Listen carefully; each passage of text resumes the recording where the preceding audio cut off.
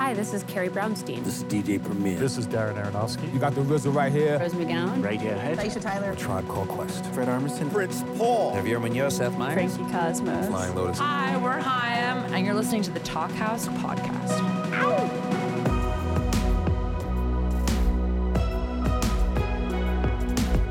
Hello and welcome to the Talkhouse Podcast. I'm Josh Modell.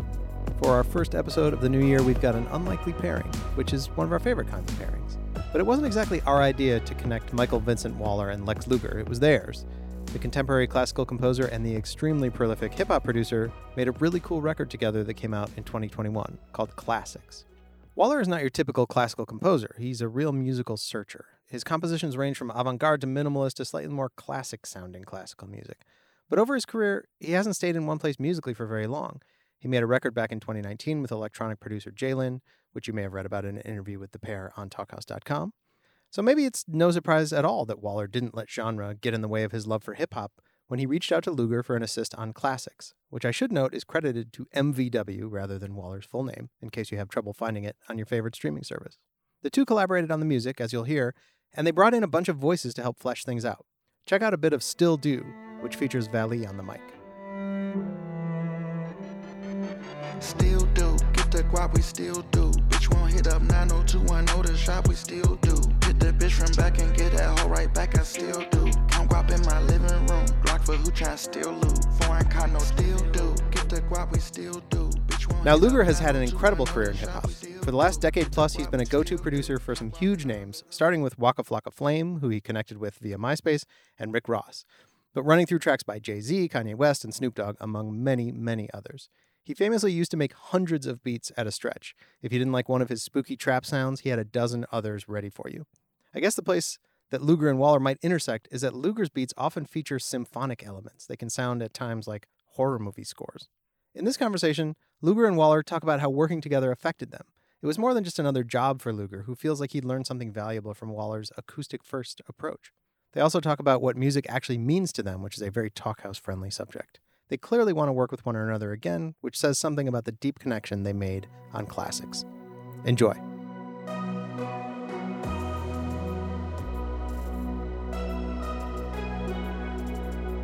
All right, Mike, what's up, man? How are you?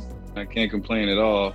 You know, still going over the album we did, man. It's amazing. Like, believe it or not, I go to it to get like some inspiration. You know what I mean? Yeah, I'm very excited about it. It was something that, I think just kind of started small and open, and it's starting to open up more, Yeah. It's kind of coming together in time. If you think about when you did the first remix kind of beat composition, all of the above, it's been a while actually. From that first initial collab we did together, I had no idea, you know what I mean? It was going to take off like this, or we was going to do a whole project. I did know it was something special though. You know what I mean, bro? You gave me like a creative space, like a creative pocket that I guess I hadn't reached yet. I come from like sampling. I don't know if you know, man, but like before I started making like trap Southern beats, I was heavy on like Dipset and sampling. So this kind of made me feel like a kid again, sampling and just flipping stuff, making it faster, changing the BPM, changing the octave, bro. It was fun. Yeah.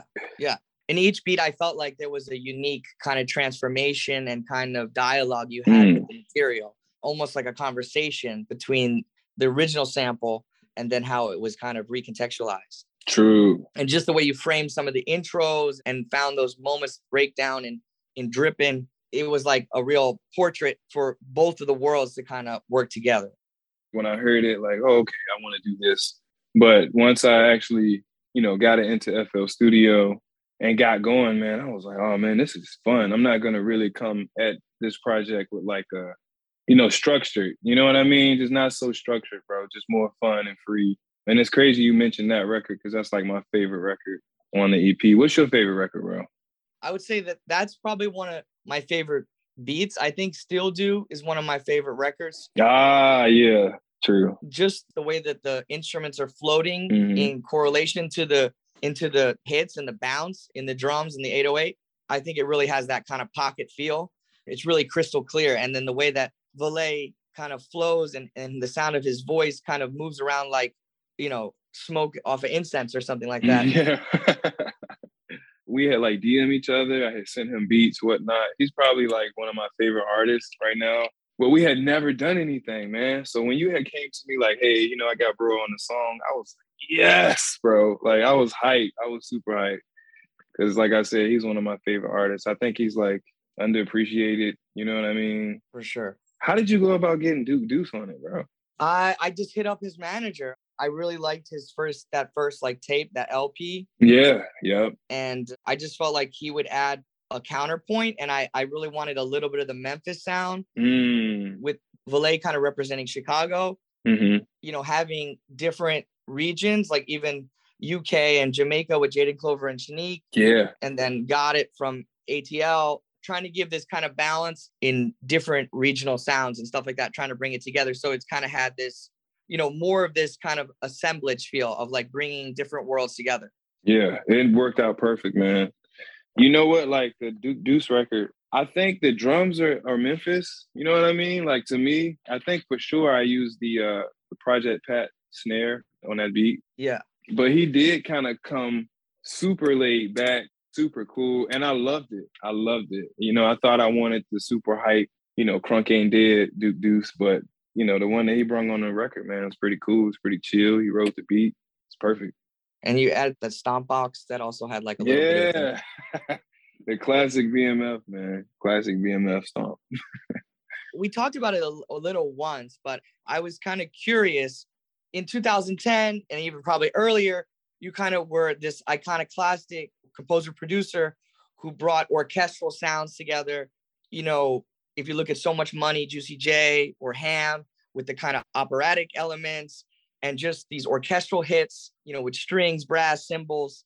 I'm just curious if there was something different about this kind of music, which is more chamber, a few instruments rather than a full orchestra sound. If there was something different about like just a couple instruments, like a vibraphone solo or, you know, a couple bassoons and violin, just if that changed anything in the way that you sampled or approached some of the textures. You know, when you sent me these, you know, songs, it felt like I was listening to a score, bro. You know what I mean? Music that I grew up on or that I sampled or even that I made was very repetitive. It's like a 4 to 8 bar loop, and that's it for the whole minute or 2 minutes. So when you sent me that, I was able to just sit down, turn my speakers loud, and just listen to the whole 2 or 3 minutes. And, you know, I had to keep going over and listening to it because I found so many different parts, bro. So he would send me, you know, one song and I would make 3 or 4 beats with that one song. Like I would chop it up and try to find what I liked. I know sometimes it might have took me a little while to, you know, send you the beat back, but it was because of that reason. You know, just trying to figure out something that I really liked, something that would please you too as well and the fans. So I do think I had to use my brain a little more with this one, like I said, because it just wasn't repetitive, man. Like it felt like each song that you sent me was it just sent me on a roller coaster. I would go up slowly, then come down fast and do a turn and spin. You know what I mean? So it gave me a certain appreciation for classic music again, bro. You know, because like the way you just broke down kind of how I use bells and orchestras and, you know, I was 17, 18 at the time, man. So I didn't look at it like that. Yeah. Like I was just having fun making music. So after the Heart in the Paint and the Ham and the Rick Ross records and all of that, the fun got taken out of it. You know, everything kind of felt like a recipe, just going in there, clicking in buttons and stuff. You didn't really pressure me, give me a deadline and whatnot. And, you know, I was able to be free, man. So this was like a breath of fresh air, this project. That's really humbling. I'm really happy to hear that. Oh, yeah, for sure, dude, for sure.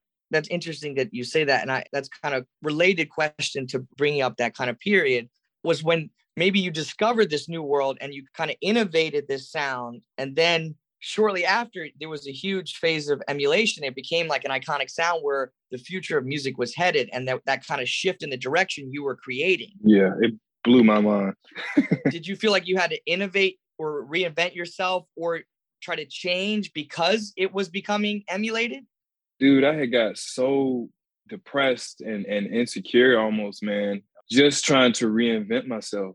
You know what I mean? Just going against the grain, just, you know, everything that I had built up and created, you know, I just felt like I had to scrape it, you know, just tear it down and create something new. I had to just come out with new genres and new sounds that nobody had ever heard of. But, you know, I'm older now, I'm 30 years old, and I go back and I listen. Timbaland and Pharrell always sounded the same. You know, they had signature sounds. So I was just putting this unnecessary pressure on me, man, just because people were copying my beats. And, you know, I look back now like, man, I was so young and dumb. You know what I mean? If I would have just stayed focused. When I came in the game, bro, all the old producers was hating on me, saying, you know, I wasn't a real producer. He's just making beats on a computer. It's not real, da da da da. So yeah, like I had a lot of epiphanies and shit, man. So I did for a long time think that I had to like reinvent myself and just be different. And I feel like that kind of held me back, you know, but thank God for my fans and my industry friends, man. They kind of hung in there with me. Shout out to ASAP Ferg. You know, I was really down bad at one point, and then he dropped the Let It Bang song with Schoolboy Q, which was, you know, a little different from my style, different from trap. So it kind of gave me a little bit more confidence. But to answer your question, yes, bro. I still battle myself like, hey, you know, you should make something new. You should try this, man. But like, if any producers are listening now, you have to understand, man, like when you come out with a sound, those people want that sound. Like if I would go play Waka like some pop record that I had made, bro, he would look at me like, what is this, dude? Like, where's Trap Luger at, man? So yeah, like any producer out there, man, own your shit, man. Don't be insecure about it. Don't be ashamed. It's your sound, man. Own it. Be proud of it. I think that finding your voice is the hardest part. And, you know, once you trust that, then I think, you know, something like almost like a higher force is in control, like kind of guiding you. Exactly. Yeah. Yeah. Is that how you move, bro? Is that like, how are you with it, bro? Because I know, you know, it's almost like we're in two different worlds as far as music, but how do you deal with, you know, the pressure of like a fan or, you know, maybe your peer or whoever, man, it might put a little negativity or, you know, a little push in your ear. How do you deal with it? I would say that it's those times where you feel the tension, that sometimes it's those leaps of faith or those breaks where you're changing your way of thinking. And those are probably the best times when you're probably getting the most flack. I'm always very intuitive about everything. And I try to be like responding to the process by like just not knowing what's going on, just kind of clearing my mind and being receptive to the sound and listening and responding. And that's the way I kind of compose is I'll sketch at the piano, I'll write things down, I'll orchestrate at the page, you know, written, but it's a very intuitive process that builds over time. And I remember in 2012, I kind of shifted away from what would be considered a little bit more contemporary or what was deemed cutting edge, very experimental sounds that you do hear in some movie scores and like extended techniques, as they call them. I kind of went away from that prevailing trend to compose music that was just in my soul and my heart, like the melodies that I wrote at the piano that my grandma, you know, inspired in me when she was improvising and couldn't read music and would just play by ear. So, you know, those kind of more intimate musical experiences is what I tried to channel into my sound. And then eventually I felt like I found a voice because I stopped trying to do anything, right? Yeah. It was just about whatever my energy on this earth was really meant to do. And then I felt confidence, like, okay, this is a voice now. This is my style. This is my sound. And for about, you know, 7 or 8 years, I felt pretty confident in writing each piece in the sense that I was like, I knew I could just trust myself. And that's kind of where it left me up until right into the pandemic. I did some electronics in 2009 and 10. And then I put the computer down as an instrument and I went to score and only acoustic instruments and recording, you know, and having like, you know, acoustic concerts for, you know, almost 7 or 8 years. That's dope. But like, you know, it just as a kind of almost like putting on the blinders so that I could work with subtle sounds only on instruments that you could really never recreate electronically. It's like the vibrating string is just too organic to recreate. And I think that's one of the coolest things about this project is all the samples are 100% studio recorded acoustic instruments. I was listening to the songs, you know, you would send me and it was moving me, man. You know what I'm saying? Like my girl, my old lady would come in here and be like, you know, who's that? Like, what's that? I'm like, man, it's amazing, right? But just the emotion in it, bro. It's like that's what's so dope about music too, bro. Like, I don't know what you go through on a daily basis. You know what I'm saying? I don't know if your life is the best or the worst, but I can hear it in the music you sent, bro. I could like hear your happiness and your sadness, and it was beautiful, man. And you're right. It's different when you do it from like acoustic guitar, or just something that's not digital, bro. You know, so I do feel like that's what makes this project special too, is people are getting to hear emotions that like they don't really hear, you know, in regular trap or hip hop or pop music at all, really. Wow.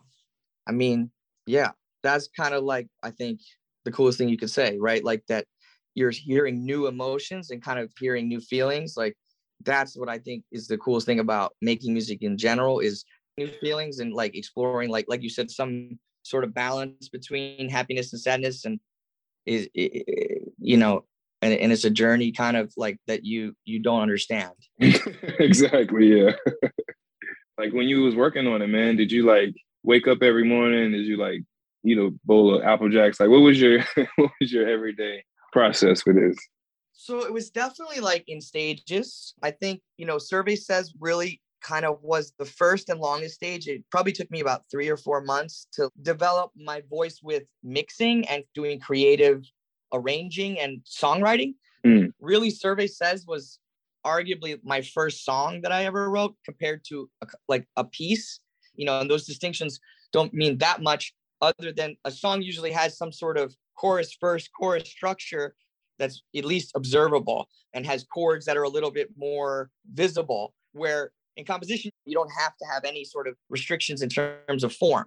So being able to figure out how to work in that pop conventions and just like songwriting conventions was kind of the first really big exercise. And then I really started to get excited about adding sound design, adding mixing techniques and blurring sounds and kind of creating new sounds, and then rearranging certain bars and lyrics and creating new sections just from stems. That became really exciting for me. I couldn't write the lyrics or have really developed that kind of content, but I could work with the lyrics that were written by a lyricist as an instrument, right? It became like another instrument that I could compose with. And your stems became new instruments that I could never write for. I could never write for 808 and percussion the way that you could. You know, it's just like, it's on another level of control. So being able to balance all those new instruments, which were lyrics and electronic percussion, those became like new instruments for me to work with. And like, I kind of tried to develop a style in working in editing, and then kind of taking features and then elevating them into really orchestrated songs. So a lot of that was kind of developed in that first piece, and then still do, you know, I ended up probably having 14, 15, 16 different edit mixes on each song. Oh man, that's crazy. And you know what, Mike? Like if you wouldn't have never told me this, bro, I would have thought that you were Mike Dean at this shit, bro. You know what I'm saying? Like that's how when I heard that album, bro, I was like, oh yeah, bro, know what he's doing. He's been doing this for a little while. You know, so you telling me all of this info, I'm like, holy shit. You know, this is good for a test run. It sounds like for you, or just experimenting, man. Like it's amazing. It sounds amazing. Well, thank you. I mean, I put 10 years into that, and every day when I'm making an album, I think about the album. So that's the answer to your other question earlier. Is every day I thought about, hey, what is happening next? And maybe that's like, oh, I need to email Shanique and see this. And then it was more like, you know, kind of breadcrumbs with you, like, you know, what's next? Or maybe we need to, you know, because really we did it over a course, you know, it was like November really was when Still Do was recorded. Yeah, we went crazy. Like, I guess at first it was kind of, you know, you do one song, you know, and we kind of holler at each other every couple weeks or months. But yeah, closer it got to the release date, we just banging them out. Just banging them out. Yeah. Man. So let me ask you this, if Yeah. it's okay. I don't know if you want to let everybody know. Sure. What do you use? Like, what's your go-to keyboards, your analog? Like, what do you use? Usually I use an upright piano or a grand piano. Okay. That's my preference, right? To be like on an acoustic piano. Mm-hmm. And then if it's keyboard or MIDI keyboard, you know, sure, I can work on that as well. But I wouldn't consider myself a keyboardist. I'm more a pianist composer. And then the page, you know, like writing notes, like kind of transcribing what I'm playing. You know, I'll improvise and kind of just play for an hour And then maybe there's one chord or one melody that really strikes strikes a chord, no pun intended, back with me. Yeah. And then I'll just write that down, and maybe I'll eventually add instruments on top of that melody. But that, that's going to take me months to develop probably. So a lot of what I do is definitely slow and kind of painstaking. That's what makes a great project, bro. That's what makes a great artist, I feel like. It's that time, man. That time that you're willing to give that nobody else is, When something's meditated on and given space and time and like kind of balance and perspective, all this, through time, it shows in the work. I think it's, you can tell something has all that TLC in it. You know what I mean? I made sure I sent this project out to like my father, my mother, my sister, just saying like, hey, I'm kind of holding this project close to me. You know what I mean? This is a project that hits home for me, and I sent it to all of them, man. And they were just amazed at, I guess, how I've grown musically. I made sure I told them I didn't play, the Beethoven stuff, but they were like, oh man, it's still, to hear you, grow from like, a Taylor Gang to like those records up there, man. It's insane. It's insane. So you could hear it. You could definitely hear, I guess, the experience. That means a lot to me, that you would share it with your family and it was something kind of close to you. Oh yeah, bro. I'm humbled, bro. Like I appreciate you for working with me. You know what I'm saying? I don't, I know I'm Lex Luger and all of that, bro, but I'm not at the end of the day. I'm still Lex, just out here making beats, bro. So it's an honor to work with you. You feel me? To have your musical intellect, you know what I mean? I work with a lot of people, but they might have been more famous and successful, quote unquote, to the average human being. But your musical intellect, bro, I feel like by far, you're a lot smarter than a lot of these niggas out here. So kudos to you, man. Respect. Appreciate that. Yeah.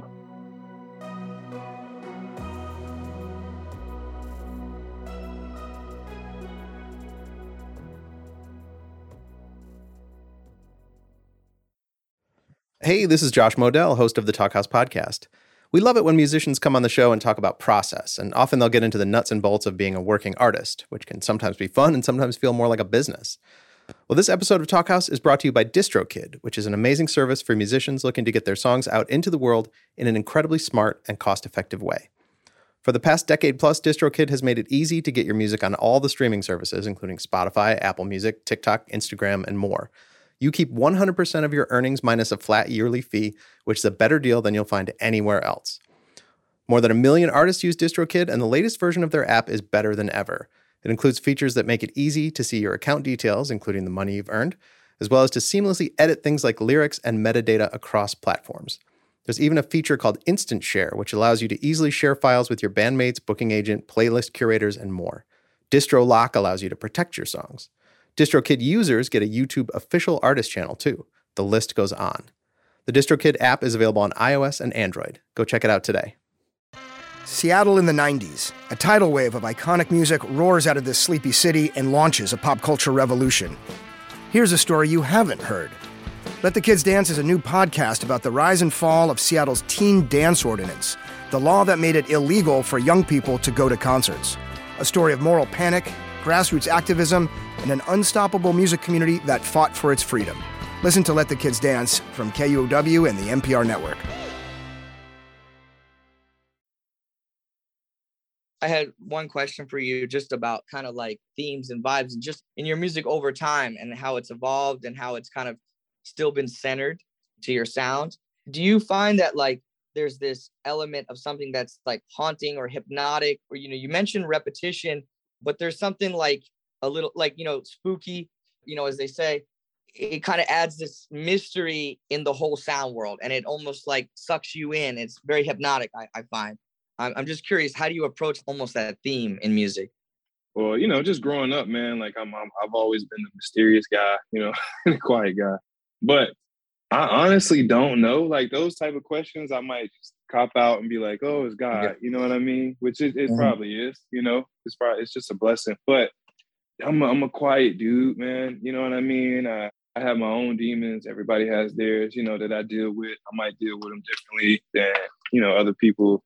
I definitely put everything that I think is wrong with me in my music.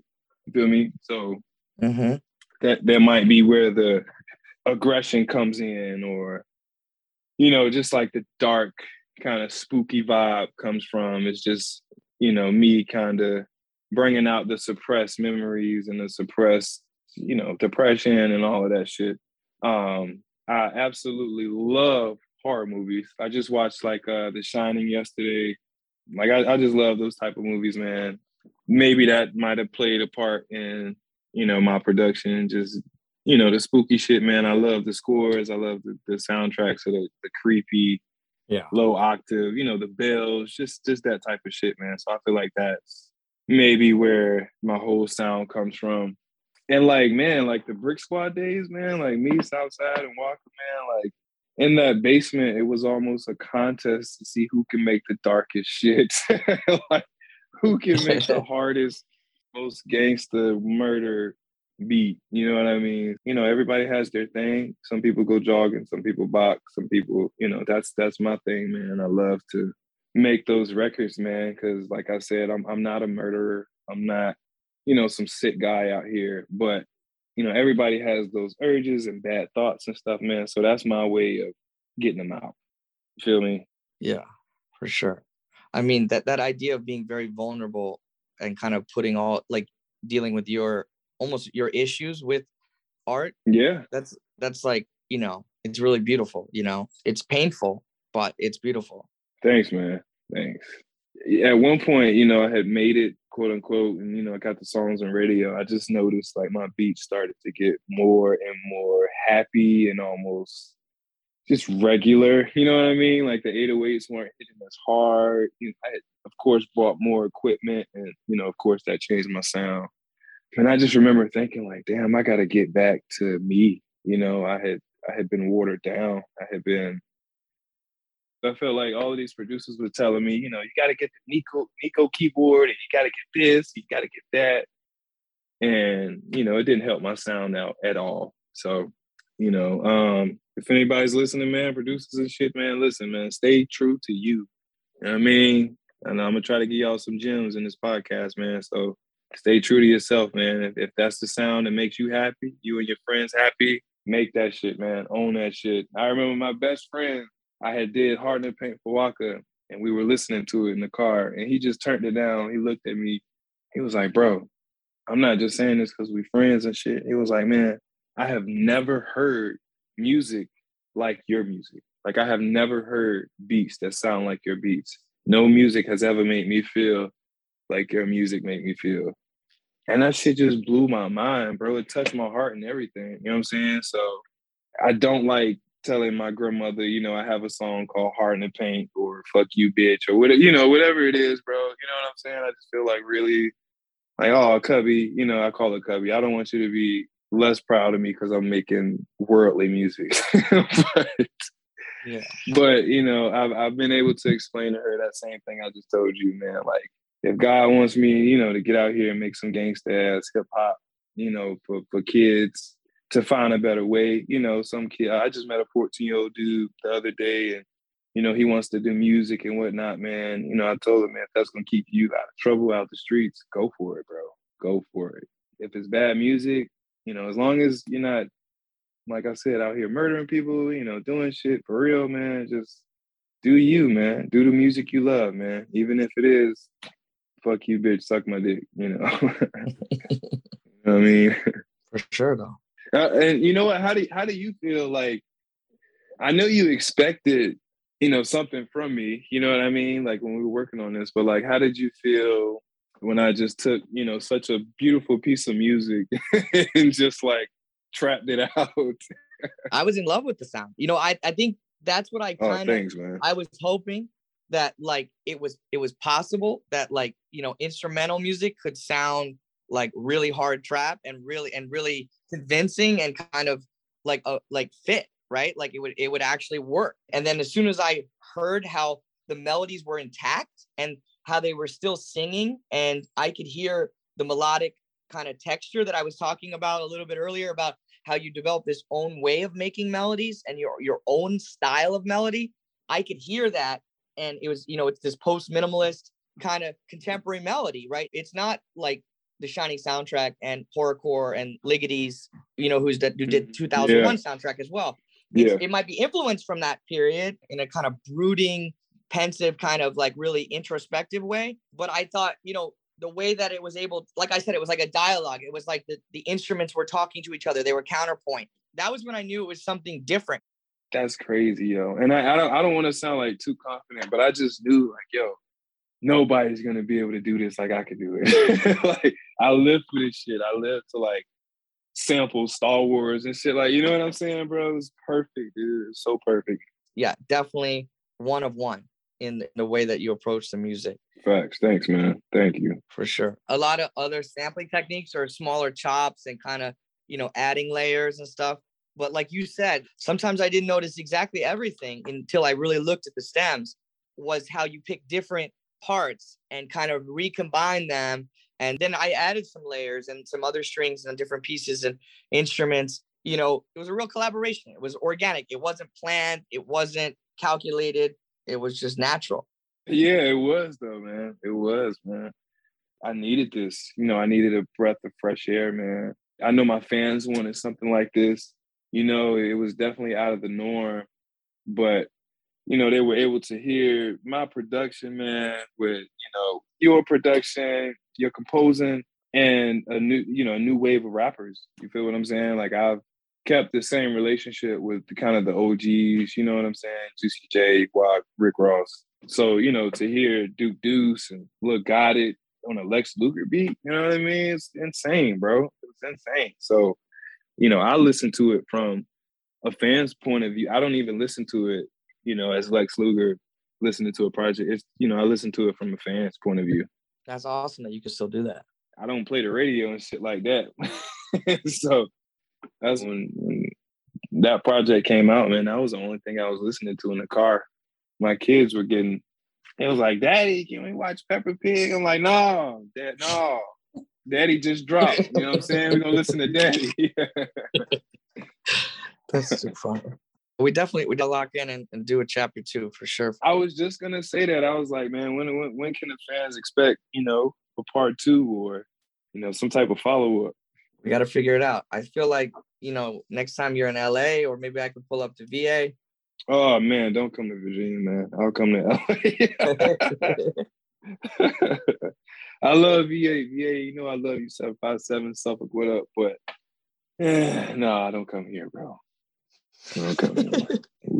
We can do LA. I love LA. There's a lot of good producers from VA. It is. But you know what? They're not even here, bro. They're not even here. But you know what? Timberland had an $8 million studio out here, man. Fucking nuts. Insane. Beautiful. Kitchen, 3-4 rooms, bedroom, workout area. It was lit. Still is lit. But if he was to come out here, man, I could book that for a week and we can just, get that Timberland energy. You know what I mean? That would be next level. Yeah, man. He still got his ASR 10 in there, all his old equipment, Nico computer, man, all of that shit, man. So, yeah, we can do that. I'm working on some stuff now. I don't know if I should be saying this, but fuck it. Wiz and Juicy J. Me and Juicy J working hard. So I would love for, I think I mentioned it to you before, but I would love to have you on, this EP or album or single, whatever we're working on. I'm definitely, now that we maybe kind of struck a chord in its own way, and it needs to kind of see where it goes. I think it would be perfect with Juicy J, bro. That sound that, like you mentioned, for sure. Sound, like it would be perfect. Yeah. The whole 3-6 they created that palette that Yeah. I've been talking to Paul too. I think we should do some shit. Maybe, God willing, man, I could be like the golden child, bring Juicy J and DJ Paul back for an album. I know they touring, but that'd be crazy, right? A 3-6 Mafia 2022 album? That'd be crazy. So you got any other questions, man? I think I got like maybe 1 or 2 more questions for you, bro.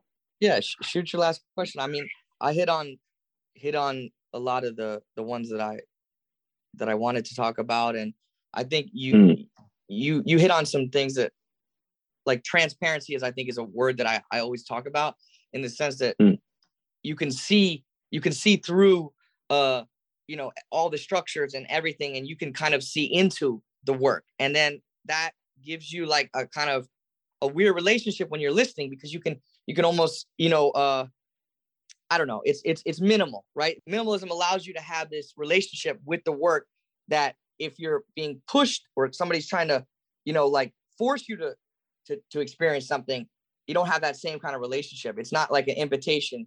True. And I think that was the coolest part. It was an invitation into the two worlds kind of mixing. It was kind of an inviting experience. And I think that's what I was most excited about. Yeah, I definitely felt comfortable. It was no weird shit. It was no more, because a lot of projects I still do, bro. Like, I barely talk to the artist, bro. You know what I mean? It'd be straight manager. It's just straight business. So yeah, this project was definitely personal. I think it was simple, but not simple. You know what I'm saying? Like, very complex in a way, but still, the regular listener could understand it, For sure. But I do feel like the next go around, we should go a little deeper. You know what I mean? We should Donda, you know what I'm saying? Like, go crazy with the sonics. For sure. Be great to like work with musicians together, like live in the studio with live instruments, and just kind of vibe out. Yeah. Like do recreate a little more. Some old classic records, you know what I'm saying? Just have some fun, man. I'm with it. So what's music to you, bro? Let me ask you that. What's music to me? Damn. Yeah. It's kind of everything. It's religion, it's energy, it's life, it's enjoyment. It's kind of like my sustenance, right? It's my passion. Yeah, good shit. Right? There's daily life and there's family responsibilities, bills and stuff like that. And then there's music. It's almost heavenly. It's almost like worship, for sure. It is, bro. And I have 6 kids and, a wife. So it's so hard to balance it, bro. It's so hard to like drop one thing and, now granted, I'm never like dropping my family off, but like, it's hard to like not give 1000% with my music, and I've been doing it since I was a child, so me having to, cut that time and relationship that I have off with music is a little difficult. You know what I'm saying? It's, I don't know if people know this, man, but I'll go weeks without making a beat. And I know that's not good, but for me, I feel like it's healthy.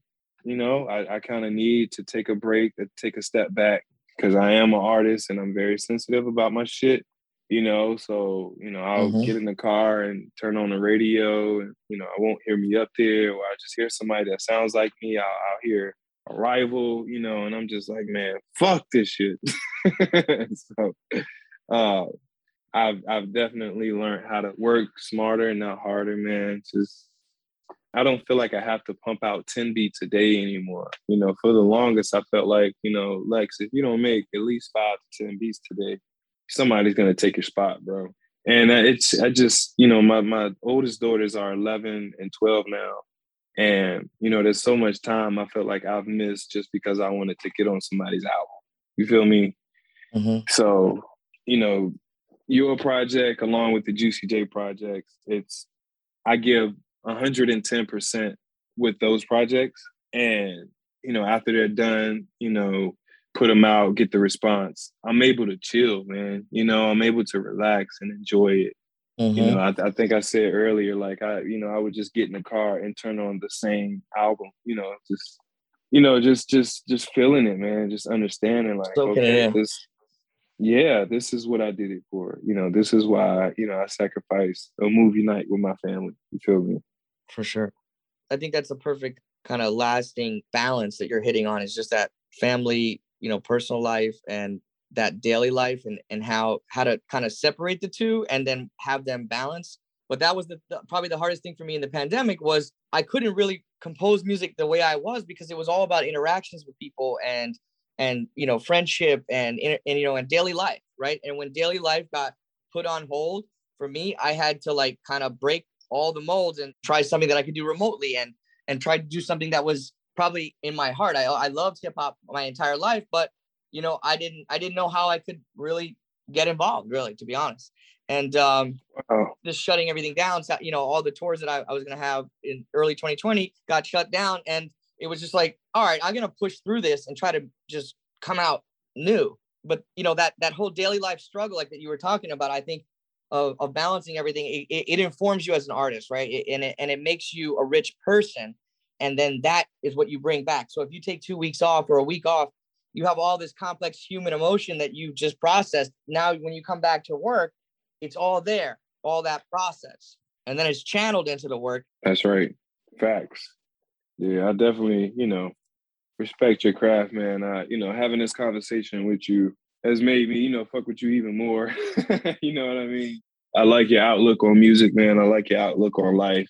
It seems like you got your head on right. You feel me?